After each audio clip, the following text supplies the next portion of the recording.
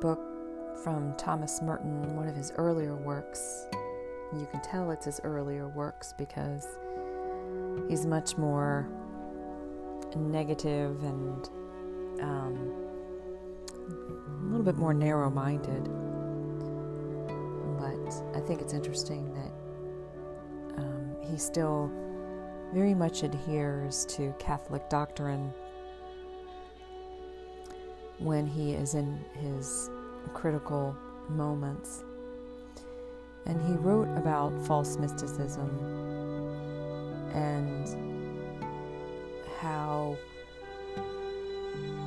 our craving for visions and speaking in tongues sometimes gives this false impression that this person experiencing them has some sort of favor with God.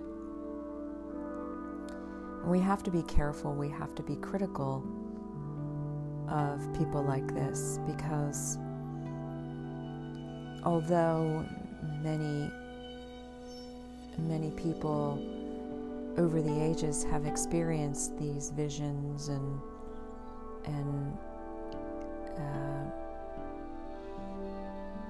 speaking in tongues and feeling that they've heard the words of God, we have to be very discerning and ask ourselves, is this coming from a point of craving, or did this just emerge from a deep sense of peace and love, and it just kind of comes as like a spiritual belch, if you will.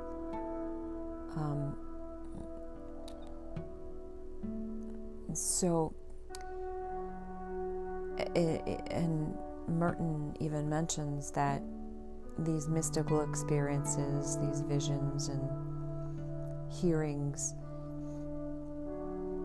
aren't God. They are perhaps a sort of consolation,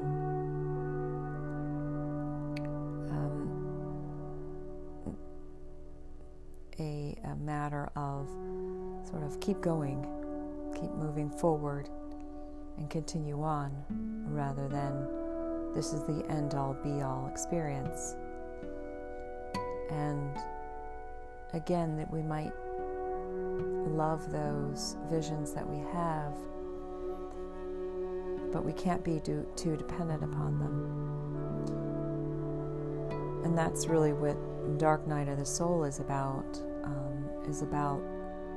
not seeking these sensory experiences, but abandoning them, because they are only a means of opening ourselves to a new life in God.